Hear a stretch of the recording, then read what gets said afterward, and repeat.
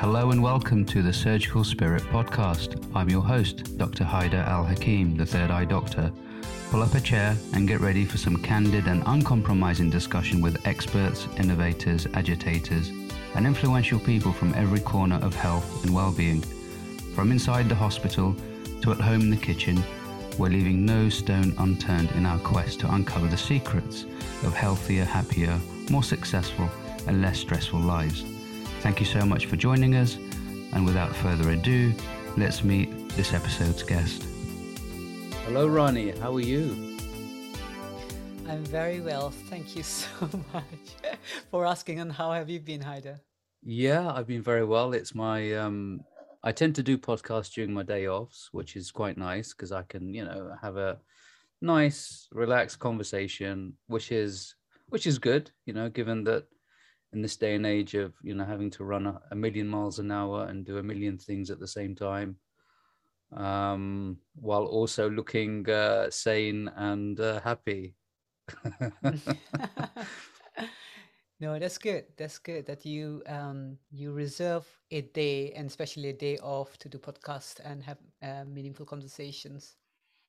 Yeah, I think conversations are really important, and whether it's meaningful or not, I mean, it depends, I guess, on the listeners and on the guests. I mean, I find it really interesting, talking to people I've essentially never met, and but their profile looks really interesting. And the thing that made me interested about you is that you have a partner who's a psychiatrist as well. Is that good or bad? Huh? Well, this is how you look at it. I think we get on very well, and many. I think it was a tradition, at least in our culture. So because you go off for 5 years to do your, medical school training, you do end up with people from your own batch, and or from the from the campus. Just start dating people. And I'm very lucky to know my husband for a very long time. Even when we were in school, we went to the different schools, but the same college, and then same medical college, same batch. And yeah, we were friends first. And I think, yeah, it has helped that he also sees, he has a very different take on mental health, and we are able to just have a very some great conversations about mental health and what we see in a line of work and how it makes sense and what doesn't make sense to us. So in my case, it has definitely been positive. And who was the stalker and who was the kind of rejecter between the two? Well, let's not go in there, but I would say it's mutual, and we were friends first, so Yeah. it just took some time before the friendship changed, so to speak. Yeah. So it's a constantly evolving relationship, ups and That's downs, right. That's right. extrovert, introvert, and sort of different dynamics. So when you say sort of a different aspect, what do you mean by that? You know, because you're alluding to that there's different ways in which you're both looking at psychiatry. Yeah. I think for a very long time, both of us have been disillusioned by what we call the traditional, the medical model, and it just seemed that something is missing from what we have. As trainee psychiatrists, we went through all the the training that we are supposed to do, and read upon the evidence base, and have experience in psychotherapy and in medication, and that's all great, but there's a difference between what you read in your textbook and how your patients present, because it seems like, oh, if someone has depression, in terms of medication, this is what you give them. In terms of psychological treatment, this is what you give them. In social, this is what you need to give them. And we see that people don't come in neat sort of in neat boxes, so to speak, and you can't put them in neat boxes. And so they always felt like, hang on a minute, we are saying this is what we learned in our training, but it's very different to just see the transformation just by applying evidence-based medicine. We haven't seen that transformation that we would have liked to see in the patients. and most of them have chronic mental health symptoms as well. And then so we have fascinating conversations because we have learned lots of things since we qualified and since we have been practicing as consultant psychiatrists. And the more we are curious about what other what approaches are there, what people think about mental health, and that psychiatry has its fun fair, so people, a fanfare, so people are, some people are really fans of psychiatry, say that we're really doing good and our treatment has saved lives. But there are also a proportion of people who claim completely the opposite. So rather than choosing to dismiss them and say let's only listen to the people who are saying positive things about our profession, it's like, what is going on there? Why are people so upset with our profession? What are we doing wrong? And I guess because we have been curious, we have been following the science, so to speak, of some of the literature that's coming up, and we realize that there's so much more that we can do to help people and transform lives. That's what I would say. Yeah. And was this a gradual process, or was this like sort of an instant experience or occurrence? Yeah, I think we have observed this in the past, but we knew nothing different. So if people were to say that it didn't work, we say, oh, maybe it just doesn't work for you, but it definitely worked for everyone else. So, or we would say that the patient is difficult, for example, because they're complaining so much about this medication. Surely it doesn't have this kind of side effects, that kind of thing. But I left the NHS back in 2016 and just went private practice for 2 years. And because I didn't have a large, large client group, I had more time to like go on Twitter and check people out and read books.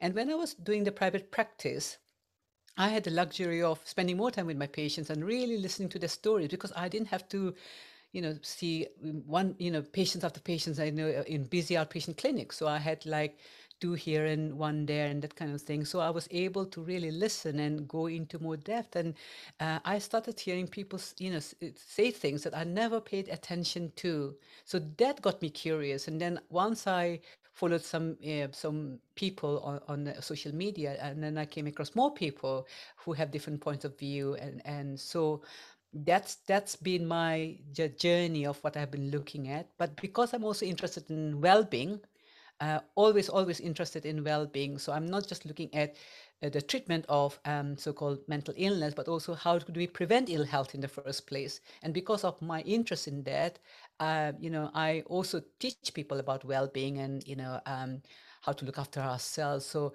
used to go into strategies, and now I'm less going into strategies as to how to fix ourselves, because I realized that, okay, that's again, we are assuming that people are broken, but at a fundamental level, we can't be broken. Our spirit can't be broken, at a spiritual level. So that understanding, combined with my understanding about how medications work and what's missing, I guess that's how my practice has grown, and the same with my husband. Yeah, yeah. And when you say you've always been interested in well-being, what happened? I mean, Okay. why did you get interested? Well, that's a very good question, because like many people, I had my own story, stories, stuff I made up about I'm not good enough, and lack of self-confidence. And so I grew up like that, very poor, low self-esteem and low self-confidence. But I was also able to hide, because I had been to medical school, and I was wearing this white coat and a stethoscope. So, had a facade that, everything was fine with me. And when I came to England from India, because that's where I'm originally from, I had I had some challenges, because I could not understand people's accent, and everything, the culture and everything was new to me. And then I thought, I need to psych up, so I need to do something about this, and I need to get interested in personal development. So that's how it all started. I started off by going to lots of personal development courses. I walked on fire, Anthony Robbins, that kind of Oh, thing. wow, And yeah. then, yeah, and then I decided, hey, why don't I train to be a life coach? So while I was training to be a psychiatrist trainee, I started learning life coaching, and then I did neuro-linguistic programming and lots of different tools to put in my toolkit, so to speak. So that's how, and as time went off, I realized that it's less to do with tools and more about, the having the self-awareness and having the understanding of who we truly are. So that's been a journey, really interesting journey. I could have never predicted I would be here talking to you about this, and how my Yeah. journey has evolved. So tell us about walking on, on the. I mean, is it really that hot? I mean, is it really fire? Yeah, I'm sorry about that. That's my Maltese Milo. He likes to bark. I think there's a sign that someone is near the door. Yeah, I hope he will just just that's calm okay. down after some time. That's all right. Okay. Walking on fire, basically, it was just coal.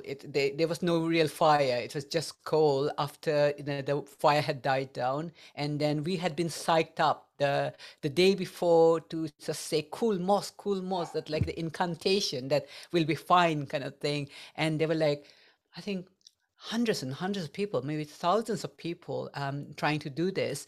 And you just feel like that kind of a willpower as well. So we did all that.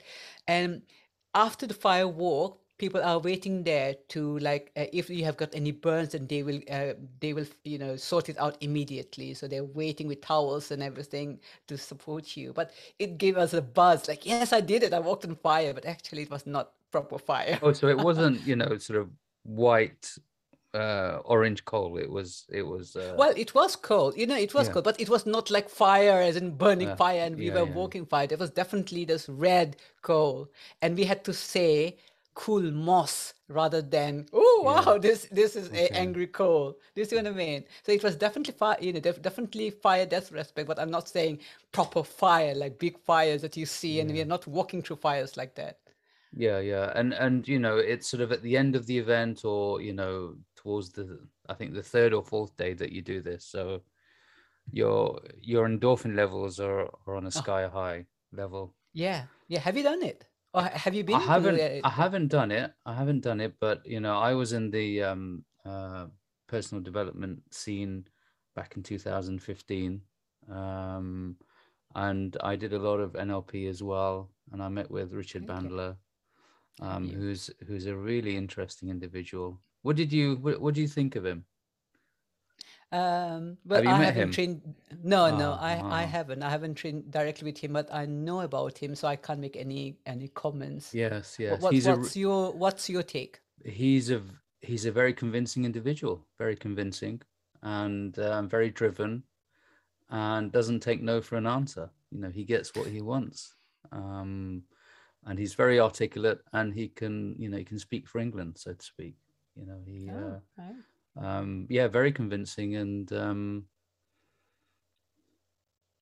I didn't like him much at all, actually, to be honest with you, because he's, when you're having a conversation, you want some leniency to a certain extent, because if the other person is slightly lenient, then there's more of a interaction between the two.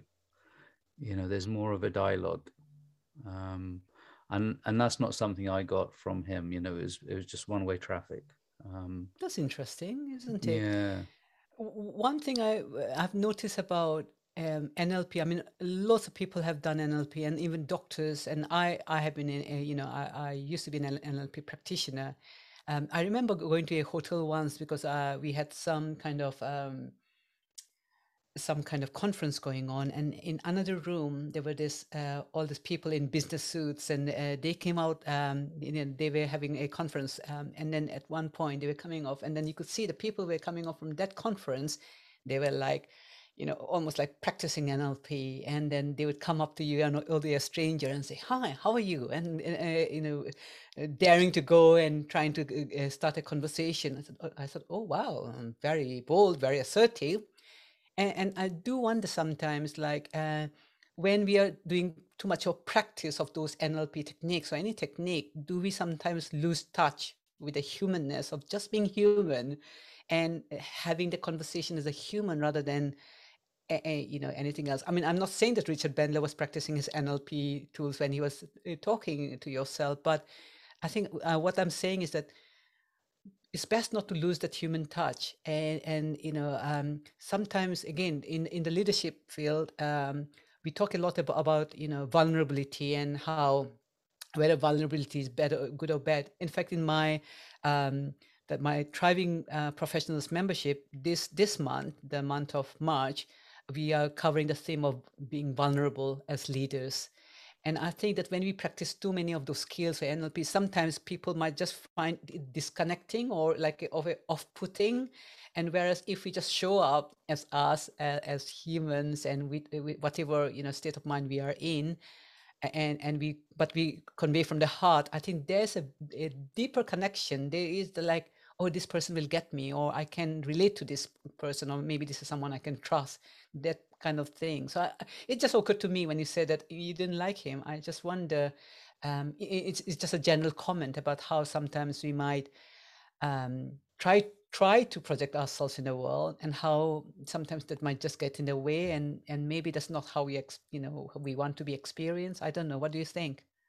No, I mean, I agree with you. And when I say I didn't like him, not in a derogatory way, but in the mannerisms, and I guess my pushback is if someone pushes at me, I tend to push back. That's my character. But he's very charming, very approachable, very nice. All of the usual stuff. But when he does his techniques, it's very powerful because it's very assertive and very domineering, I think. And that's why he's quite effective instantly. Whether that has any long-term benefits, I'm not too sure. Yeah, I'm not sure either. Yeah. Yeah. But I mean, it was an interesting fad for me, and Yeah. it was an interesting phase, and I've just kind of gone back to idle, my sort of normal idle speed, which is much slower and less assertive, and just sort of being there in the pocket or in the zone. And which one do you like better? I'm just curious. I mean, the assertive one is quite nice, actually. you, it's nice because you can dominate the other person. So it plays on our egos, and it sort of inflates us. And I see that happening, in our consultations with other people and clients and so on.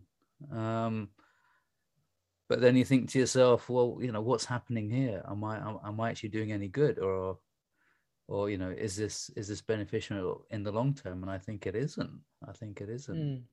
Yeah. Because you walk away, you may be feeling great and sort of everything, but the other person's actually just had a horrible time. But looking back, I guess, as with most things, we don't have that sense of wisdom then, we don't have that sense of all-encompassing knowing. We just think it's the right thing, and then we step back, and after a bit of time we think to ourselves, well, actually it wasn't the right thing to do. But that comes with time. So you're from India. Whereabouts in India? Assam. That's where the Assam tea comes from, where you get in the supermarkets. Ah, right. I don't know where that is. Is that sort of north, south, east, west? Northeast.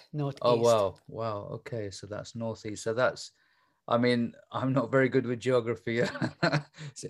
That's close to kind of Bangladesh, is it? Or yeah, you can say that Bangladesh is below us, and Nepal we are just if you think of Nepal, so we are just south of Nepal. Yeah. Do you have you ever been to Nepal? Is that something that you're close to? No, I wish. I mean, sometimes when it's very close to home, you say one day, I'll go there, and it never happened. And I was thinking from here, like, oh, maybe one day I need to go back to Nepal and I don't think it's going to happen now because I didn't go when we were so close. Yeah, yeah, yeah. I mean, I went to Kathmandu a few years ago, and that was quite interesting. Have you?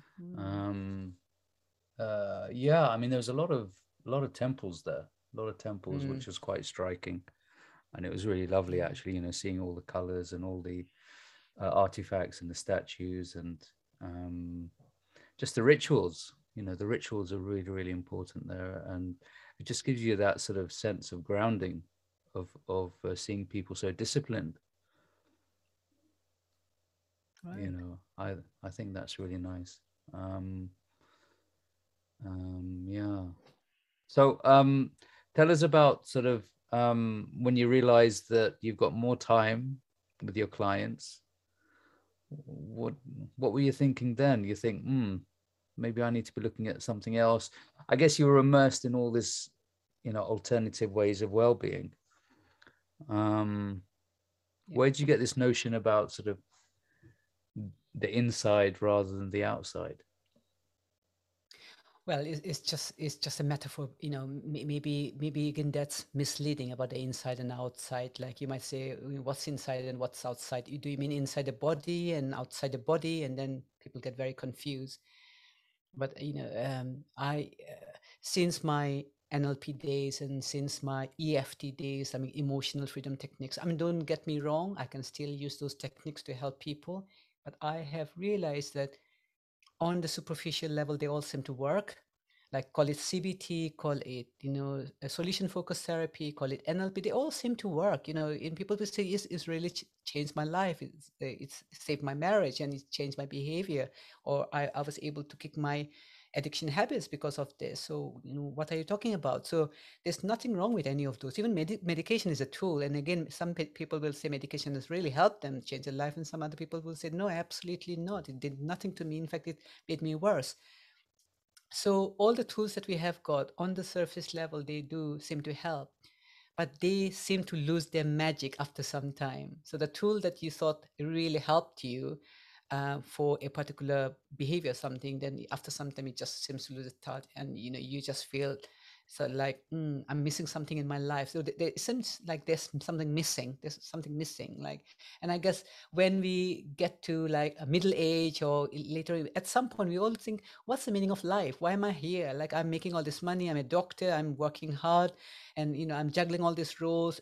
But at what cost? And especially if we are stressed and burnout. And at some point, we do sit and contemplate, like, why am I even doing this? Is money everything? And I guess there's some deeper questions in life that's not answered by the techniques like NLP and EFT or any other technique. So the deeper questions, and there's no easy answer as well. So you can't say, so my meaning of life is this.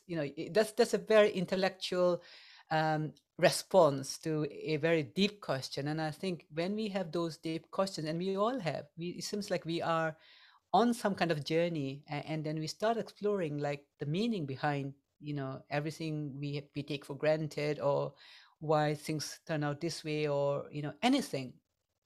And for both me and my husband, we have been in this journey of like what we call just make realizing that this is not who I am. Like for a long time I used to say, oh, this is who I am. And I talking about my husband, I would even the other day we were just laughing about when we were in medical school and we used to have disagreements and or arguments, and I would just say, this is who I am. You take me as I am because I'm not going to change. And fascinating, although I thought I'll never change and I didn't want to change, here I am, and having a very different mindset or perception about different things. And so what I'm saying is that the best thing we can all do is really say, okay, I'll do all this stuff. That's okay. I can go for a run. I can do gym. I can do yoga. All those things that we say is good for mental health. Keep doing those. But what I'm saying is that sometimes, we might feel that that's still not enough. Like there seems to be something deeper that I'm like itching for. I want to, it just feels like there's some emptiness of some kind. And if we don't know that, we might be looking for an external fix. Like, okay, we might look for something else to fulfill us, but it might be just our heart yearning for us to know ourselves better. And so I'm definitely talking about, spirituality here.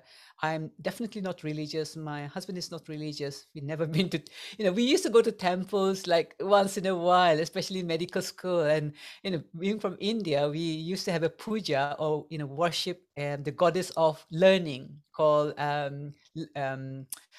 Saraswati. So Saraswati is a goddess of learning in India. So I remember in medical school, although I'm not religious or anything, I would definitely go for the puja, Saraswati puja, and say, I hope I get good grades for my exams and that kind of thing. So it was like, And you I did. prayed. It worked.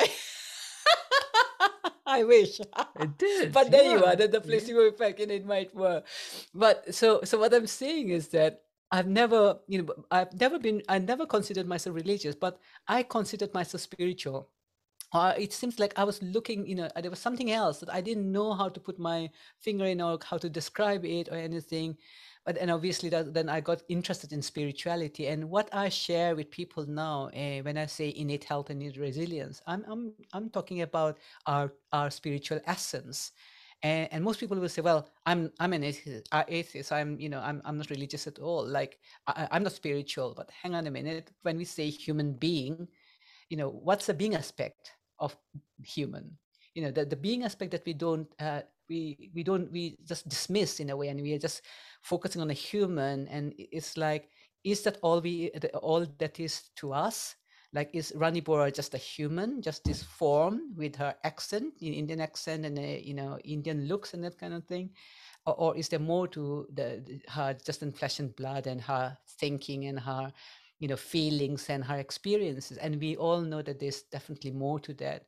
And that's what we have been intrigued by over the last few years. And when we and when we just get quiet, I guess, rather than listening to the noise in our head constantly and say, oh, I need to do this, I need to do that. And when we just spend some time in quiet, or just appreciating the quiet, I guess we just know that there's more. That's what I would say to people. And that exploration, that has really helped us with our own stress, with our own challenges that we all face. And it has also, it has realized one cool thing about mental health, that it seems like mental health comes and goes. People say, so like, people become unwell, and so mental health completely goes away.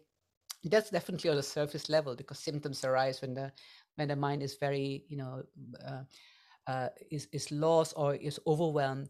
But what we're saying is, that still does not affect your spiritual essence. So the true mental health, or your spiritual essence, is not affected by any of those. If people don't know this and only focus on the surface level, they will think, well, I have got depression, I have got psychosis, so what's the point of my life? And this is it, my life is doomed. And it's very difficult to find hope when you're just skirting this surface level, and you're just trying to fix that. So for in terms of in my opinion, and from what I'm saying, true personal recovery, or true personal recovery for the person happens when they go beyond that, to seeing beyond that I'm just someone who's depressed, or have all these challenges, to like, who am I truly, and just exploration of the spiritual aspect of being human. I think that's when people find more at peace, and they might still do the medication and the CBT and everything else, but they have a more groundedness in, I am okay at a deeper level. And that's the message I share with my patients. So it's like a sort of a supracognitive level of being. It's sort of above the cognitive and above the thought. Meta, you can say Yeah. metacognitive. We say beyond mind. Yeah. So in fact, our we used to call our, on the Facebook page, we used to say Beyond Mind by Dr. Srania Suresh, because one thing is that we are focusing a lot on the mind aspect, and what we think, how to change our thinking, how to change our feeling, how to have a different perspective. That's all mind, because we are still using our mind, we are using our intellect to think about changing our problems and everything. And sometimes it gets very most of the time it gets very overwhelming when we're trying to sort out a problem with a thinking mind. So there's something about going beyond mind to sort of, of course, that needs to be addressed. We are not talking about being denial. So that needs to be addressed. But we know that worrying about things is not going to help things. The more the mind is clear, then we will come up with fresh ideas. So that's the whole point. So it's not about thinking again, like, or in meta thinking or metacognition, because we are saying, rather than being in your head, drop to your heart, so to speak. But we're not talking about this physical heart. We are talking about a different space of being.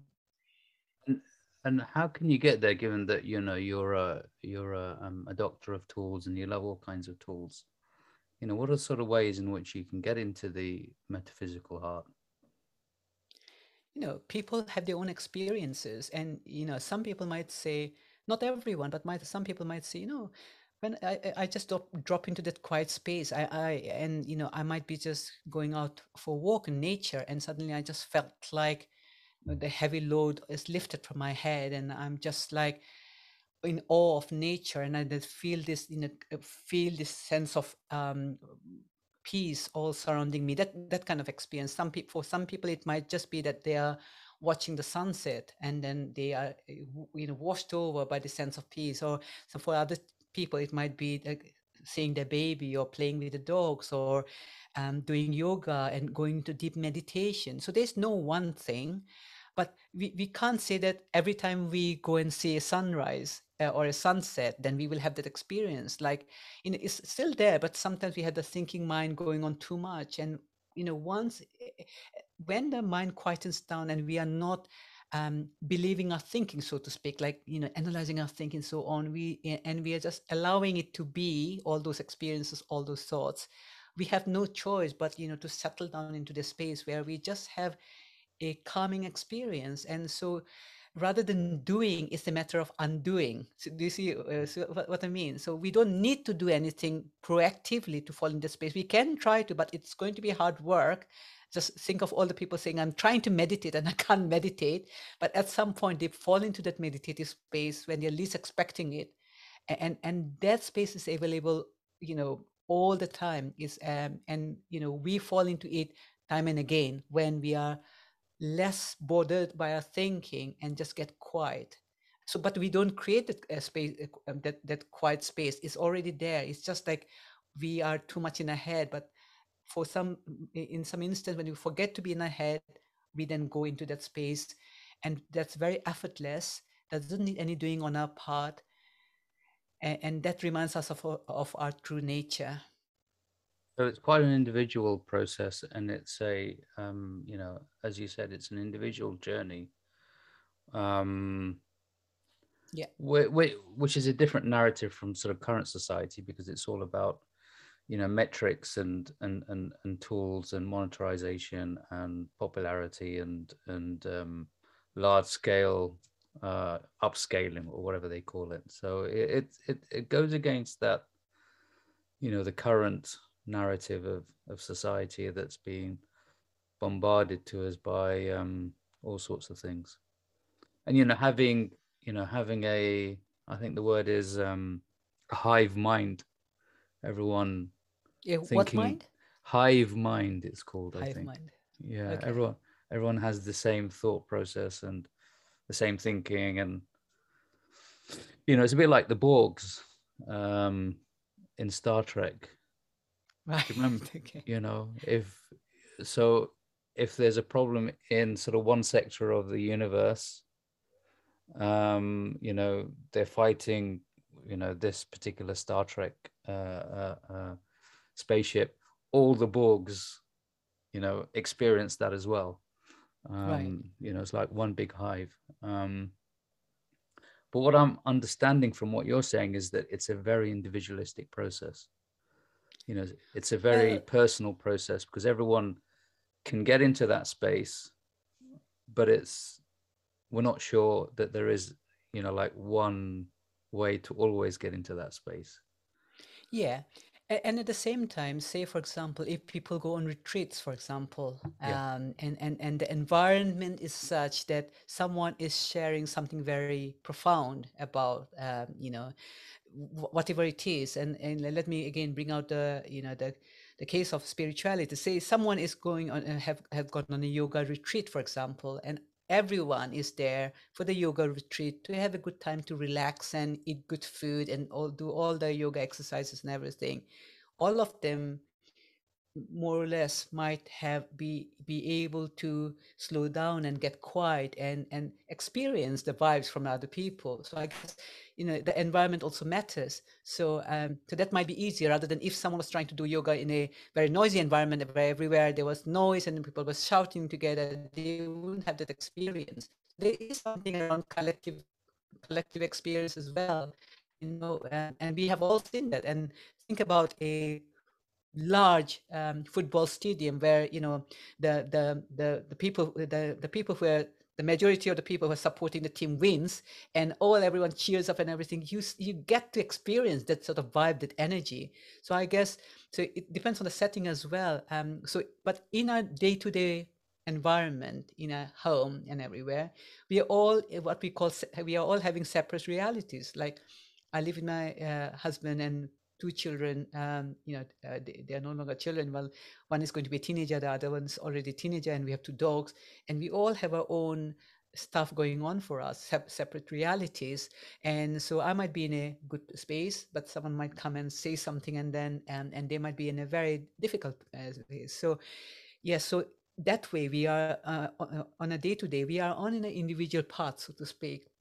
But occasionally we do come together, don't we, for retreats or conferences, and we hear something because the person is talking about something very profound, and it touches our heart. And it might not be the same level, but we all seem to go away having a better experience than when we first came in. And it depends on, and so one word that comes to me as we speak, Heide, is insight, which is a sight from within. So rather than what someone else is teaching us, or what we are telling someone else, is what occurs to the person, what they experience, or what they see for themselves.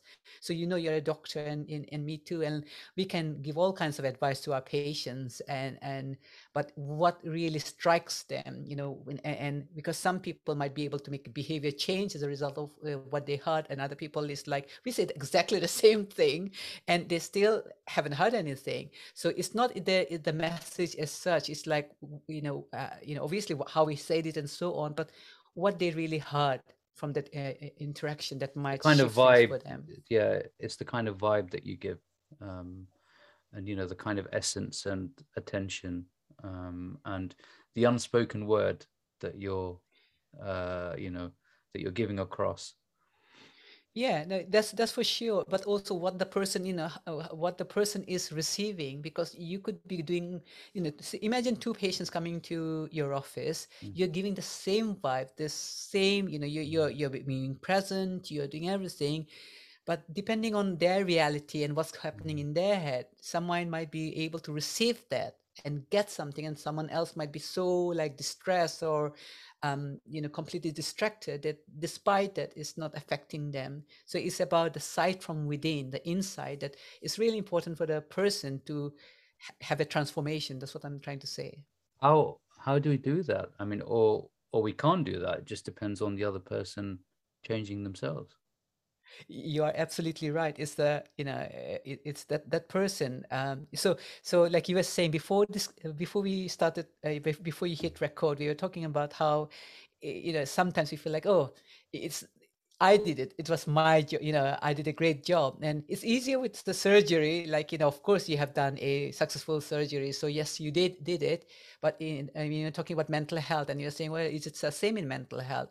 I guess in the mental health, it's more like, again, the psychology, isn't it? It's like I I have patients, some patients who just love my messages and they really get on, and other people they really can't hear. Not because there's something wrong with them, in terms of like, or they don't want to or something, but they are in a very different space of consciousness, you can say, of the level of understanding.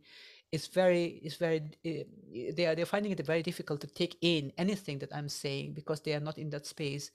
And but until, and it might be that they just need the time, they might need more support, they might need some intervention, but and or it might be that they are fearful of of hearing anything else or changing anything. So there are lots of factors at play. But ultimately, this is why the therapeutic relation is a matter of trust. It's a matter of just taking it slowly and being present. And like you said, rather than us advising people, when people, when we give people that space, the safe space to just be and open up, and we just have a conversation. And this is what coaching is, isn't it? Coaching is, rather than us telling you should be doing this, you should be doing that, we are just asking questions and we are deeply listening. And when we are genuinely curious, and when the person is ready, I think that's the thing about the readiness, isn't it? Then they will hear something, and they might be able to make some changes. And the readiness of the person depends on where they are in life, isn't it? So that's what I would say. Yeah. I think maybe um, the traditional medical conversation may be going towards coaching, given that patients are much more informed about their health and, information in general. Do you think that's something that's sort of possible, that sort of we're going down? Well, I would say in the branch of medicine called lifestyle medicine, many the lifestyle physicians are understanding the role of coaching in their consultations. And many, I know of many lifestyle medicine physicians, and they are, most people are just going on to learn coaching because they realize that how important it is, rather than saying, oh, these are the 6 pillars of lifestyle medicine, you need to do this. They know it doesn't work, so they have gone to coaching.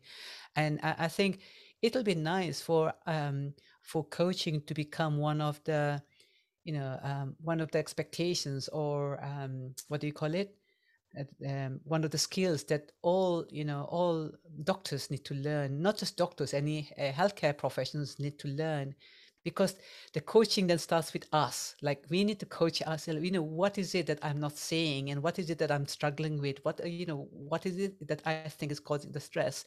And the more we turn the mirror to ourselves first before trying to coach our patients, I guess um,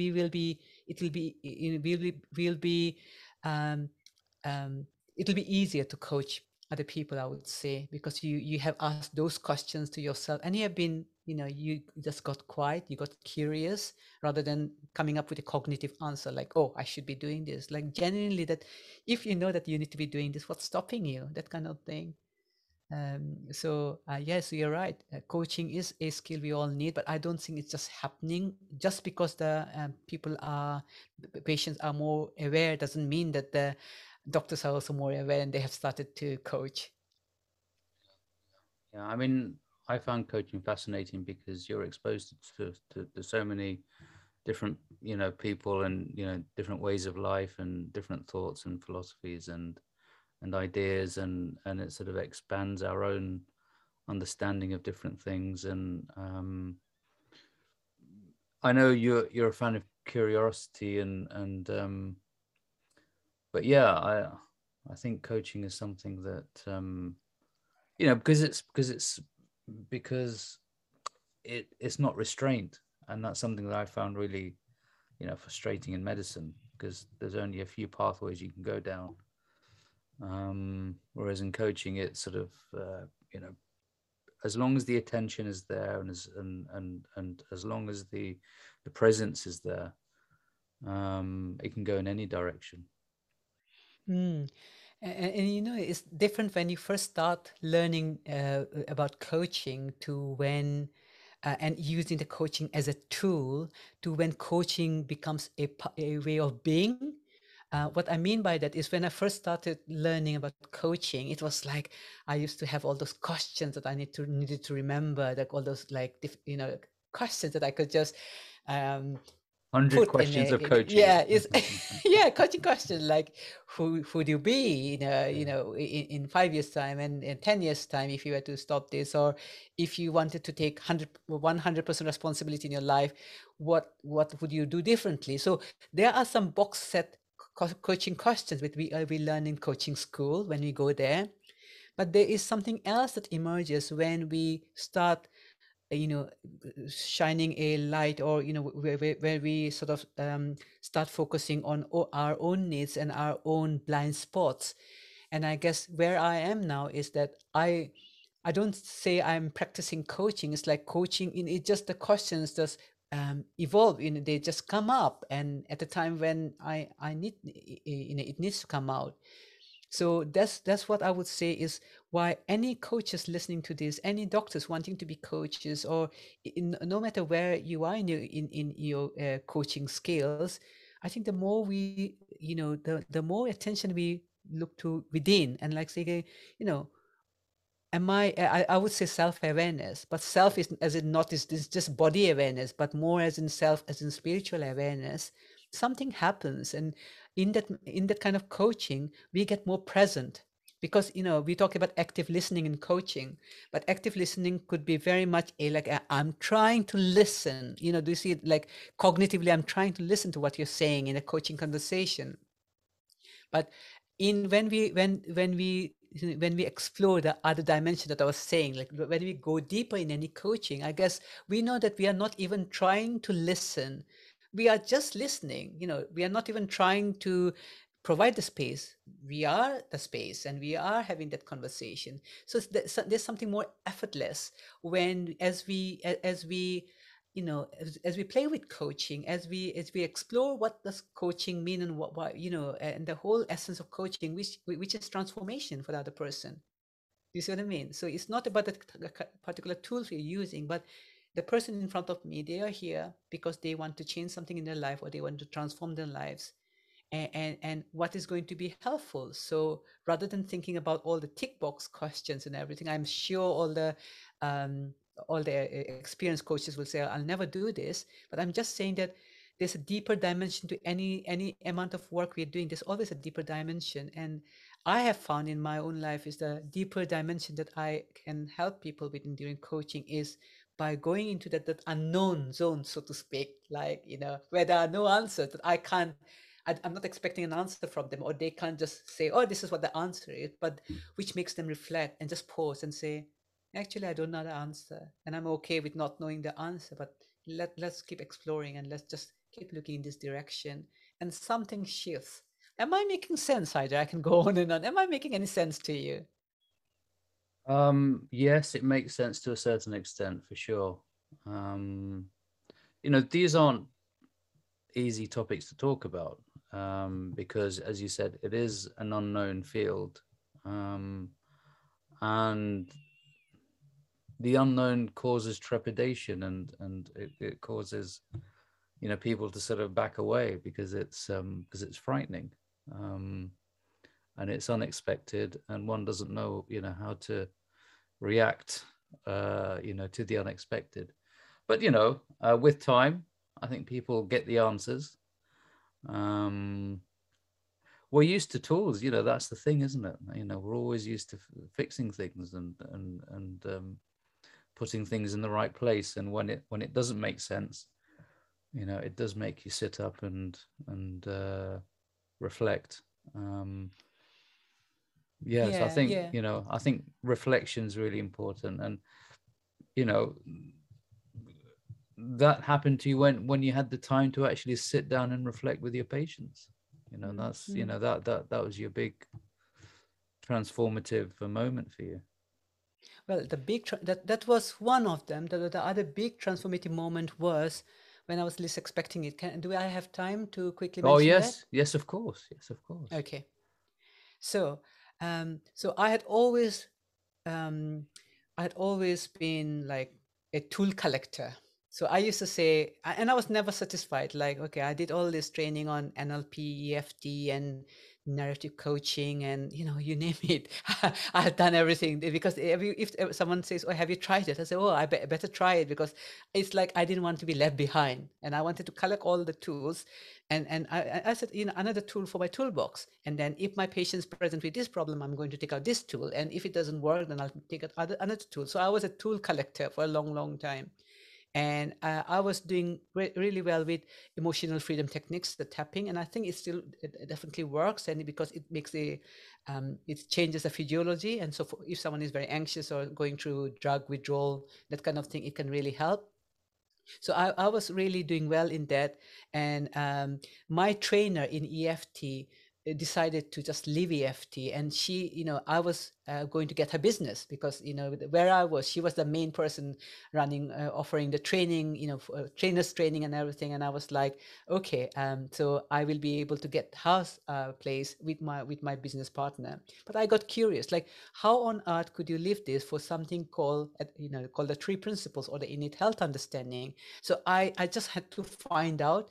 So I sent my husband to her workshop once. He says, just find out what she's up to, because I want to make sure if there's a nice tool that I can use, I don't And want he's to a be good left behind. sacrifice as well. He's a good sacrifice. You can sacrifice. Yeah, because why did she leave it? Because she had a very good business. But it was like, I don't mind her leaving, because I was going to get all her business. But anyway, my husband went, and I was like waiting for him to come back home. He comes back home, and I said, what did you learn in the workshop? That, tell me. He was like, just calm, and he was just peaceful, and he said, it was just good, and it was nice feeling. I said, oh, bullshit, is this why I sent you? Is this all it is, like nice feeling? Come on, there has to be more than that. But anyway, I got intrigued, and he asked me to read a few books and watch a few videos, which I did. And then I decided to just say, well, I'll go for it. And then my trainer offered me one-to-one coaching session. I said, I have nothing to lose, but I'll make sure that I get my money's worth. Okay, I've come to you. And then I remember I was talking about work-related stress with her, because I wanted to see how this innate understanding can help me. So I was firing questions at her, because I wanted to make sure I get my money's worth. And at some point, I could really feel that when I was least expecting it, I felt very, almost like very calming. Okay, and I didn't like that, and I also felt like quite drowsy, and as if like I was hypnotized, and I didn't like that, because I said, what is this? This is not a hypnosis session or anything like that, and I wanted to make sure I understood. And she was like sharing about the innate health understanding, but I just went into another phase where I just felt too laid back, and I didn't like this. And all of a sudden, I had this experience, and some people might even call it a spiritual experience, but it was not a fun, like, aha moment, like happy moment at all. It was like a cloud of dark clouds or something came over me, and I burst out crying, and I had an ab reaction. I sobbed and sobbed and sobbed, and I was like surprised why I was sobbing, because it was not rehearsed, or it was not in the coaching, thing that this is what you're going to get. And then I cried and cried, and even she was taken aback. And then I said, oh my goodness, all this time I thought I was a recovery-oriented psychiatrist and wanting to do good for my patients, but actually I saw them as broken, and I was trying to fix them. And that was my aha moment, or a sight from within, when I was least expecting it. I don't know where it came from to this day, but I know that it shook me. It really shook me, because until then I never questioned it. I never questioned anything. I was just a psychiatrist doing the best I could for my patients. Something shifted then, and then from that on, slowly but surely, I just saw a different, saw a very different perspective to how people present with mental health difficulties. And I know that they are lost, but they're not broken at a fundamental level. And then, when I spent time in my private practice, that was much after this main what I say, awakening or insight or whatever. So I hope this makes sense. And talking about unknown, I guess, the ego, our mind always wants the known. Like, we want certainty. We don't like uncertainty, but whether we like it or not, life is so uncertain. We don't know what's going to happen next, do we, at any point? So when we say, we only like certainty, we are teaching ourselves to be fearful, or we are taking the mind for granted and say, okay, mine must be right. I need to be fearful. But the more we can be open to say, like, a lot of things in life are uncertain, a lot of things are unknown. And if you're open, but we are not saying that you need to risk it and dare it all and that kind of thing. Just be open. Just be open to hearing something fresh. And if you are struggling with stress or overwhelm, and you think, I've tried everything, I've tried yoga, I've tried everything, nothing seems to work, and maybe there is something more to see deeper. That's what I'm trying to say. And it's okay to be to be fearful of the unknown. Even I fear the unknown at some level, but I also know that that's just in the mind, and it changes constantly. No, that makes sense. And Yeah, I mean, I'm up for the unknown all the time, to a certain extent. Yeah, I mean, I'm not going to lie and say yes all the time. Yeah. But yeah, that's where the gold is, in the Mm, uncharted and unexplored areas. mm, I mean, that's mm. why I do the podcast, because I don't know what we're going to talk about. It's all unknowns, and Yeah. yeah, you don't know what kind of door you're walking into. Um, Yeah. Yeah. so yeah, absolutely. Yeah. Yeah. No, you And are and you've got, 100% right about what you're doing. I mean, you've got your podcast, and it's all about listening into wellness, well-being, Yeah. listening into well-being. Yeah. What got you started in the podcast? Well, it is one of those things that you just do. I think it just made sense for us to share. I have to say that we have paused it for some time because there were so many projects going on. Yeah. Uh, but I think for a long time, I had this thing, fear of, again, the unknown, of showing up and sharing my message my way, because what would people say, and what if I have a lot of critics and that kind of thing, and I wouldn't show up. I wasn't on social media, and I had to be I was very mindful of what I put out there. And what I found that with time, and it's just something inside me that you can call it passion, or you can see that what something I see is that it's coming out the way it needs to come out. So I guess that it came out in the form of a podcast. Now it comes out in the form of some short videos I make for LinkedIn, or my some of my LinkedIn posts. And I'm very unstructured. I don't do it like every single Monday I'm going to send this out. And I try to be, but again, it's just trying. But the thing is about just following your heart, and I know that there's a message in me that's desperate to come out, and it's coming out, because for a long time maybe I was like holding back and fearful of being judged and the unknown. Just like you started the podcast, it also made sense for us to make the podcast, and it makes sense for us to do so many different things, but it's following the heart. Yeah, I would say following the heart, and just seeing where it leads to. And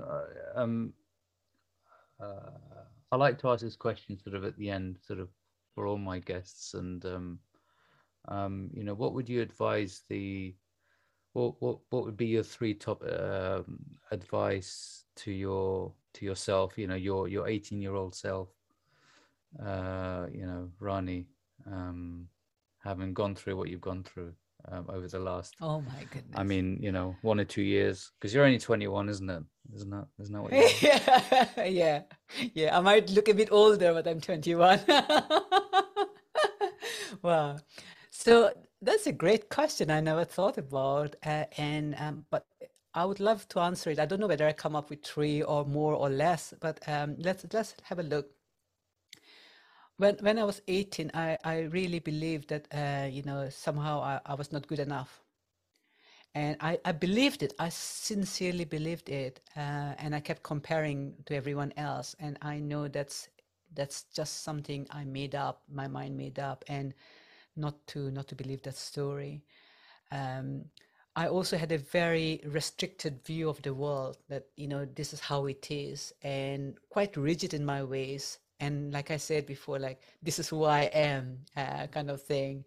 And I would just say to the 18-year-old that, okay, this is what you believe, and maybe there's something more for you to explore, and not to get so wound up about it, because as an 18-year-old, I was very insecure and had lots of self-doubts and everything. And the final one for the 18-year-old would be that, I don't know what the final would be for an 18-year-old, but I guess again I would say in the message that I give my patients, that you may be lost, but you are not broken. I think that message also would have applied for the 18-year-old Rani, because she Wonderful, thought she was wonderful, broken at some level. wonderful. That's great. That's very reassuring and very, very, very calming. How can people get hold of you? What's the best way? Right. People can just go to our website, which is doctorsranisuraj.com. And if you just Google Rani Bora, I'm sure you'll find me on most of the major social media platforms. And if anything resonated with you, by all means, get in touch, and I'm very happy to answer your questions or queries. So much, Ron. It's been a pleasure.